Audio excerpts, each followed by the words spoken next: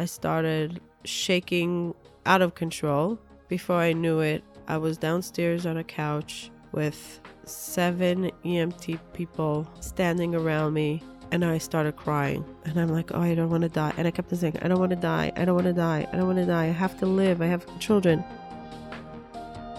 Hello, and thank you for joining our podcast, Hope to Recharge, a show that is designed to bring hope, inspiration, motivation, and some practical tips to those that are battling depression and anxiety, and to those that are supporting loved ones that are going through the journey in this difficult time of depression and anxiety. I'm here to tell you, you are not alone, and we will live beyond depression and anxiety. We will share our stories, one story at a time. In a world of mental health, together is better. I'm your host, Matana. Thank you for tuning in. Hello and welcome to episode 1 of Hope to Recharge. Thank you for joining me here. My name is Matana. Today on episode number 1, I want to give you a little bit of a overview and a little bit of specifics in different points of the podcast about my story, what happened to me with depression and anxiety, where it came to me in my life, how it started, what I was before, how I was during, and what happened after. As I'm thinking now, I don't think I'll be able to cover a lot of the details during my episode of depression and anxiety, just because it's a very long story. But I'm trying to give you a little bit of an insight of who I am, my background. The listeners can know a little bit more about me. So thank you for listening. Thank you for taking the time to be a part of this community of Hope to Recharge, where we hope to give some encouragement to recharge during or after or for someone that's battling the fight of depression and anxiety. Let's get started. I'm 43 years old. I was born in Peoria, Illinois. My parents moved to Israel when I was 2 years old. I grew up in Israel in a ultra-Orthodox home, went to ultra-Orthodox school, was raised very Orthodox, but my parents are very open-minded compared to the Orthodox world. I graduated high school, went to school for a year to learn graphics, computer graphics, design, and in the morning I used to volunteer in a special ed school. Then I traveled to Hong Kong for a year and I worked in the Jewish day school in Hong Kong. Phenomenal year. That's going to be a whole episode in itself about the year in Hong Kong. What happened to Matana in Hong Kong. Came back to Israel after a year, went back to school for a little bit, and I had a job in the digital printing world. Didn't like that job so much. Then was hired by this wonderful lady called Rachel. She ran one of the largest software companies in Israel. My 2 older sisters worked for her. She heard of me and she kept on saying to me, one day you're going to work for me. One day you're going to work for me. And every now and then when I would meet her, she would say, are you ready to come work for me? And I would say, I have no idea what I would do for you because I'm not in the software world. And she said, you don't have to worry about what you're going to do. You just come work for me. We'll figure it out. I was a very shy, introverted person, which probably people are thinking, whoever knows me are like, really? You are shy and introverted? Because I'm completely the opposite now. And I was very afraid of the big world. But she was persistent and she said, when you're ready, come to me. So when I was really burnt out of working for the company called Indigo, I decided that I'm going to take a job by her, even though I had no idea what I'm going to do. She said, you know what? I don't know what you're going to do either, but you're going to follow me around for 2 weeks and we're going to figure it out. So I went to big meetings with her. I went to conferences with her and I was like, oh no, this is like way too big for me. And I remember one day coming home crying and I'm like, what did I sign myself up to? And I think after a week and a half or 2 weeks, she said, okay, I'm done. You no longer have to follow me. You're going to become a project manager. And she assigned me to some projects that I had to oversee. I had no idea what I was doing. I had to learn on the job. She had incredible women working for her that took me under their wings and became my family, really became my family. It was very nice that my sisters were working there, so it wasn't difficult to come to work in the morning. It became a very large company. She had over 600 employees by the time she sold the company a few years later. So I worked there for 3 or 4 years. Met my husband in Israel, my husband Ari Jacobs. He's from New York. We met in Israel, decided that I'm going to quit my job and move to America to start my family with him. In March, we got married. A week later, we moved to America and started our journey in New York. It was very hard to leave my family. My family is a very, very tight, loving family. I'm one of 6 children. My parents are phenomenal human beings. Phenomenal, phenomenal, phenomenal. Hope to have them as guests on this show one day. I think most of the world that met them, and they met so many people in their lives that came through our house, can say and vouch that they are unique individuals with a heart of gold that just wants to do good for the world. They trained us well. They trained us on morals, gratitude, family first, and the importance of God and religion. I moved to America, and I decided that I did not want to go back into the corporate world because I wanted to be a stay-at-home mom for the beginning, because I saw what it was like for my sisters to juggle a high-powered job, very powerful women, my sisters, and to juggle a family. Kids, husbands, suppers, holidays. Jewish holidays are very overwhelming and very frequent and lots of work. And I wanted to be the stay-at-home mom for then. I think I did my share of working hard for a few years, and I felt like I want to try to give it my all when I was having children. I traveled the world before plenty. I was in Australia, China, Thailand, most of Europe, Africa, South Africa. I did the safari. And as I mentioned, I lived in Hong Kong for the year. So I kind of like got out of my system the adventure part of life, because I was 26 when I got married. And in the ultra-Orthodox world, in my community, that's old. My friends were getting married when they were 18, 19. By the time I got married, my friends had multiple children. They would have like 6, 7, 8 sometimes. I should say 8. I don't know if 8, but like definitely had some that had 6 children. I decided to focus on the family. Had one child, Nachaliel, Paul. Phenomenal child. The beginning of parenthood with him was really difficult. He was not an easy child. And just remember, I moved to America, had no family here. I mean, I had cousins and aunts and uncles that I'm close to, but my immediate family, my parents were in Israel, my sisters, my brothers were in Israel, my friends were in Israel, and I was alone. It was a very hard beginning of parenting. He was a difficult baby, but I stuck it through. A few years later, we had another baby, Chavi, Eve, sweetheart, as sweet can be, honey, sugar, phenomenal girl. And then we had Shmaryahu, Sam.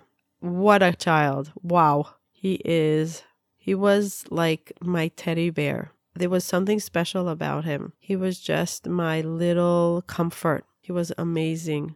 Is amazing, I should say. But as a baby, we had a real type bond. And there's a reason why I'm telling you this, is because right after he was born, like a year later, I found myself with a full-blown panic attack one evening. It was a Jewish holiday in the month of May. I was jet lagged from returning from Israel, visiting Israel the day before, 2 days before. I was very jet lagged, and it was a 2-day holiday here.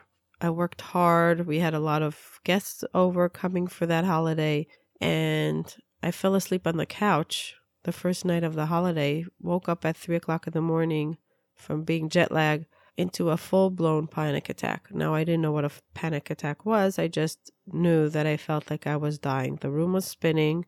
I felt weak. I felt like someone was pulling my soul out.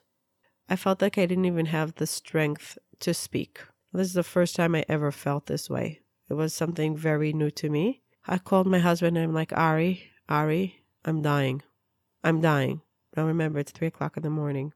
And he's like, sweetie, you're not dying. Maybe you need a drink. I'm like, no. And I start screaming and like crying, and I didn't know what to do. And it was the first time that I felt hopeless. And I'm like, oh my God, is this the end of my world? Is this the end of my life? I have 3 children. I can't die. I have a 1-year-old. This cannot be. And I'm literally hyperventilating. After 3-4 minutes, I was shaking like a leaf, Just thinking about it gives me chills. Just talking about it. And I said to my husband, I said, Ari, call 911. Call 911. It wasn't 911, it was Hatzalah, which is the Jewish 911, the community 911. And he's like, I don't think you need it. Just breathe. Maybe sit up. And I'm like, no, I'm telling you. And suddenly I stopped speaking. Like he saw I couldn't speak. I started shaking out of control. Before I knew it, I was downstairs on a couch with 7 EMT people standing around me. And I started crying. And I'm like, oh, I don't want to die. And I kept on saying, I don't want to die. I don't want to die. I don't want to die. I have to live. I have children. And they said, okay. They called the ambulance. I said, we're taking her to the emergency room. Something with my heart was beating way too fast or something like that. I don't even remember the diagnosis. We go there. We go to the emergency room. They take all the tests, EKG, MRI, every blood test. Was there all night until, the rest of the night. It wasn't so much left of the night. And by, I think, 10 o'clock in the morning, the doctor came and he says, how you feeling? I said, a little bit better. I think they gave me liquids. And he looked at me and he said, I have good news. You're perfectly healthy. And I looked at him and I'm like, good news? What does that mean? There is no way I am healthy. I know what I felt yesterday.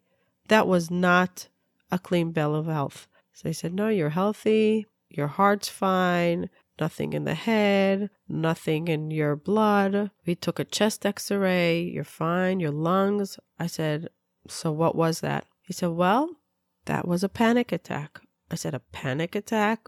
What is a panic attack? So he gave me some literature to read about panic attacks, which I, of course, didn't want to even address or look at, because in my mind and in my heart, I said, no way is this something not physical, because I physically felt like I was dying. And he went into explaining a little bit about what anxiety is. I came home and I was really down, and I was afraid to go to sleep. So for 3 nights, I'm not sleeping. The adrenaline, every time I dozed off from tiredness, like the adrenaline kicked in, and I was testing to see if my lungs are like breathing properly. Is my heart beating too fast? That fear of like, what's happening to me? Just monitoring me.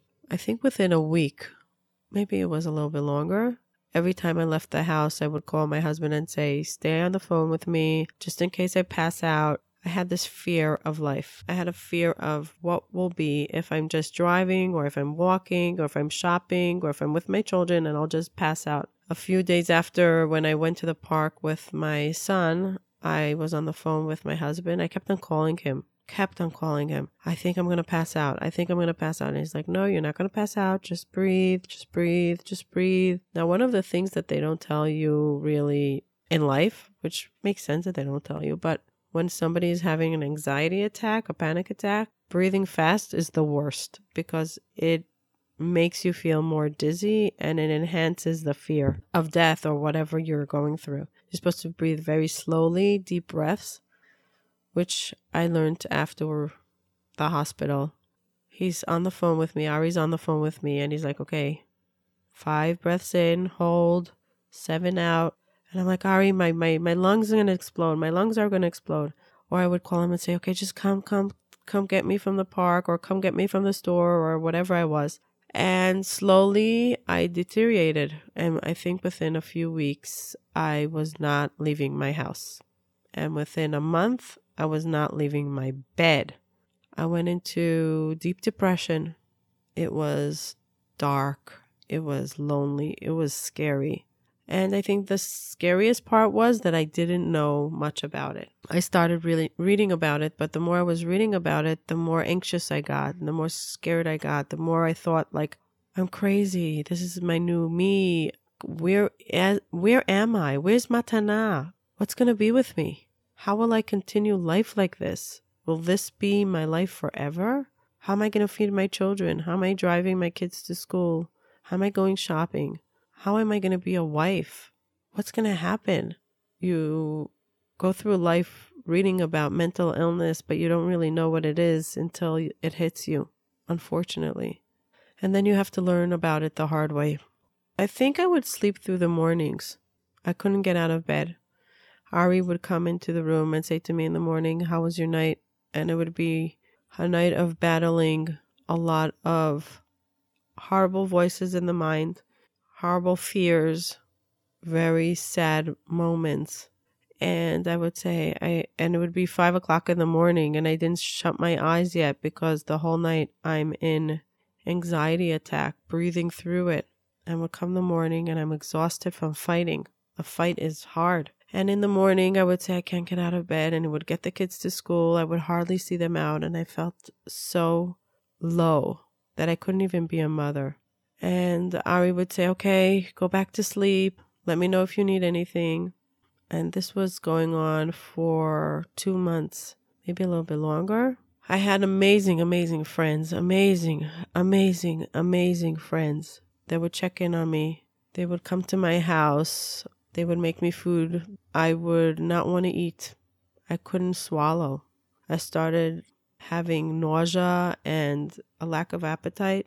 And my goal, I remember it used to be my goal for the day was to finish a half a banana and drink a half of a protein shake, a half, which was a tiny bottle. That was my goal for the day because I kept on saying to myself, I'm weak because I'm not eating. And because I'm not eating, I feel dizzy. And because I feel dizzy, I feel anxious. Because I feel anxious, I can't sleep. And because I can't sleep, I can't function in the morning. And then it's like a loop. So I had to force myself to eat and to drink. My friends really were my cheerleaders of, okay, try your best today. Tomorrow's another day. Some of them that would come over, they actually went through anxiety, and they would give me hope and tips and share their story, which made me feel like I'm not alone, made me feel secure that there's life after depression and anxiety. And I saw them functioning, so I said, okay, if they went through this and they came out okay, maybe I will too. And came August, and I hit a very big low of pain, of depression pain, like a real low. It was a fast day for us in the Jewish world. It was Tisha B'Av. My family was in Israel. I mean, my parents, my siblings were in Israel, and I did not fast, of course. I was hardly eating, but I needed any kind of nutrition to keep me afloat. I remember coming home from a walk, and the pain in my heart and chest was so strong. That deep depression was so strong. I started crying, and I said, Ari, listen, I can't take this anymore.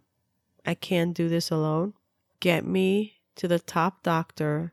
Get me to any therapist. Get me to any psychiatrist. Get me to anything that will help me heal. Because I don't know what this is. I thought I did a little bit of research, but I realized that I had no idea what it was. And I said, just end this misery. Whatever it takes, end this misery, because I cannot take one more hour of this. I cannot. I remember calling my mother in Israel. She was fasting. It's a very big fast day. And I said to her, Ima, I'm not doing well. I'm really not doing well. Get on a plane and come help me get better. I'm tearing up as I'm saying it. It was a moment of acceptance. I think we go through denial. We go through fear. We go through moments of not knowing what it is. And that was my moment of acceptance, of saying, whatever it takes, I am going to fight the fight, and I'm going to heal and come to terms with the fact that I'm not okay, and not try to go through the motions during the day here and there and just try to get through it, but look it in the eye and say, yeah, there's something really wrong here and I need to fix it. My mother, wow, is she the most amazing human being on planet Earth? She said, Matana, I'll do anything I can to help you. She said to me, do you want me to get on a plane right now? Or can I wait till the fast is over in a few hours?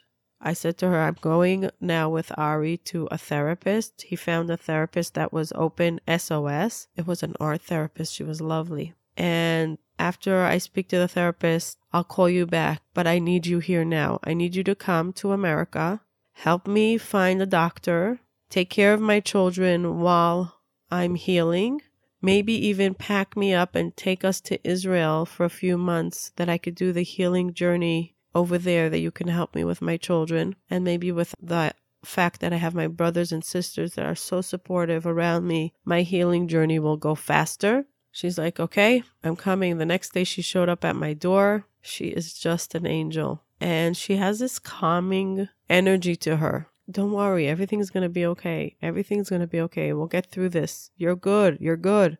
And she said to me the wisest words. What can I do today to make your pain a little bit less? And I thought that was the smartest words. Instead of coming with these wise ideas, she's asking me, even if it's not a rational thing, she's asking me, what do you want? What do you need? And I said, you know what, Ima? I want to go back to all the doctors. I want a heart specialist. I want a lung specialist. I want to go to another CT, another MRI of my mind. I want to go through everything again to make sure that really my body is not fighting something, because I feel like my body is fighting something. Let's go find out that I'm really fine. Blood test. She's like, okay, let's go. And she started calling people. My brother's very connected also. We tried to get really good doctors that I should trust them, that they really give me a clean bill of health. So the next week we just went from doctor to doctor, appointment to appointment. And she was so patient with me, so kind. Ari was taking care of the children, or Ari was the chauffeur, driving us to all of our appointments. And it felt so comforting to know that she's here and she's going to hold me through this process of healing. After about a week or two of getting a clean bill of physical health, my mother said, okay, it's time to see a psychiatrist. So I said, okay. I said, but you know what, Ima? I want to see a very good psychiatrist that will monitor anything that he would give me. If there would be any meds, I want somebody holding my hands, because I was very against medication in the beginning. I did not want to be on any medication. I had this big, dark vision of meds, and I said, I'm scared of medication, and what's it going to do to me? We did some research. My aunt is a therapist in New York City, and she recommended a psychiatrist that she thinks highly of. We went to see him. He was the most lovely human being. He gave me such a warm feeling of comfort. He sat with me for 2.5 hours, Dr. Parker. I still owe him a tremendous debt of gratitude. Every now and then I text him just to say, hey, doctor, this is Matana. I'm good. And he'll say to me, not many people call me when they're good. They call me when they're not good. Thank you for checking in. And he took so much effort and time to explain to me what was going on in my brain, what is mental illness, what is depression and anxiety, why do they come together, what does it mean from a chemical point of view. I left feeling very tired of the idea that this is going to be a long road to recovery, but I was so grateful for medication that can stop my pain right there and there. I knew there will be side effects, and I was a little bit scared of the side effect. But the idea of pausing the pain, of removing somewhat of it, was so exciting for me. And I said to him, what will it be like to go through life with medication? He said, you know what? Some people live the rest of their life with meds, and it's fine. And some people go on it, then go off of it, and then they tweak it, they go less. It depends on the human being. It depends on what's going on in their lives. He was very straightforward with me. And he said, let's not plan the rest of our lives. Let's plan the now, which is very hard for me. I always like looking long term, seeing the end of the movie. I can never watch a movie and just go through the movie. I need to watch the end of the movie right away. When I read a book, I read the first few chapters and skip to the end. So I needed to find out, okay, in 2 years, what's going to be? In 1 year, what's going to be? In 10 years, what am I going to be like? By the time I left Dr. Parker's office, he gave me a plan of what we're going to start. 2 different medication. One will be for short term, one will be for long term. And he explained to me how the different chemicals work with the brain, what I should use when I'm going into a full-blown panic attack, what should I use to just start functioning in life. He told me the side effects. I read up a lot about it. I must say it became my crutch. It did become my crutch, this medication, but it was such a sense of relief that I have something that can control the way I feel. But one of the things that he said to me, which I don't think many psychiatrists say that out there, he said to me, Matana, the real way of healing is not only medication. You need to calm your mind. You need to go to therapy. You need to figure out what's going on inside. You need to go to meditation and yoga. He said yoga is just phenomenal for people that suffer. And yoga helps people heal and sometimes even get off medication. And I was shocked. I was shocked that a doctor is actually going to admit to that. And I took those words to heart, started yoga right away. And yoga became part of my daily ritual every single day, sometimes twice a day. I went to yoga. After about a week of being on the medication, and he was like tweaking it here and there and calling me to see how I'm doing. We went to Israel for the summer, for the rest of the summer and the high holidays. We were there for about 2 months. We really had a good summer. I remember smiling, giggling, going to a beach, even going out with people. But the one thing that I felt different was that I was in a cloud. The medication made me feel like I was in a cloud. It took away the deep, deep, deep darkness pain, but I was in a cloud. In the beginning, I had to take Ambien in order to sleep at night, besides all the medication that I was on, because I wasn't sleeping at night. And then once I got the further into the medication, it really took effect. It takes sometimes 2 months or 3 months to take effect. I was able to sleep without an Ambien. We came back to America and I thought I was okay. This is the new me. Matana on a medication. I was doing my therapy. I was doing yoga, but I was still in a cloud and I still had anxiety, but not high anxiety. It was like a low level of a down. I want to mention something that I didn't mention in the beginning of the podcast, that before this first episode happened of the panic attack, I was a happy person, excited person, loved life, loved action, running around, doing, active, involved. I just loved life. And the fear of losing life was so strong with a panic attack that I said to myself, I'll do anything to heal. I was determined to heal. I said, I am going to find a way to get out of this because I want my life back. I want my real life back, the old Matana. But what I didn't realize that the old Matana was far from perfect, and the old Matana needed a lot of healing and a lot of work. And she was living in this fake life. But if not for this journey of depression and anxiety, I wouldn't get to the real Matana that was living the life on, I would call on a low level of her potential. That was an overview of the first episode and my first interaction and my welcoming to the depression and anxiety world. The journey continues for another 2.5 years, but that's enough for this episode, I think. In the future episodes, I'm going to try to give you a little bit more of the day-to-day struggles, the ups and downs, the different challenges that I went through, and the triumphs, my big aha moments.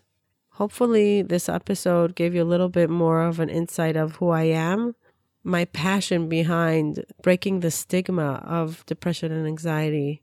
I went through such a deep, dark time that I don't want anybody to go through it alone. And I had such a sense of community and help from doctors, family, friends. And I felt so blessed that I had all this. And I felt so lucky. And I know that without it, I probably wouldn't have come this far and this fast. And I want to give it back to the world. And I'm hoping that this podcast will give some inspiration for others to seek help, to seek the community, to seek friends, to seek any outside force that can help, if it's doctors, psychiatrists, healers, to try to get to the how of their journey. How can they heal? How can they become better than today? And if they're living in their secret how to come out of the secret, how to share it with the world, how to share it with themselves, how to accept it, how to come to terms with it, how to become the better version of who they are during and after, if they can be the after the depression and anxiety. Thank you for listening. I appreciate your time. If you think anybody can benefit from this podcast of feeling that they're not alone in this journey, please share with others. Please tell people about it, because there are so many people out there battling depression and anxiety. And it's not a journey one can do alone or should need to do alone. By you sharing this, you might save a life. You might give hope. You might even be a part of somebody's journey to heal. Thank you for listening. Thank you for joining us and taking the time to listen. I really appreciate it. Please hit the subscribe button so you can hear further episodes. If you are listening to us on iTunes, please leave feedback and ratings below. Let us know if there's any topic that you would like to hear from us in the future. Bye till next time.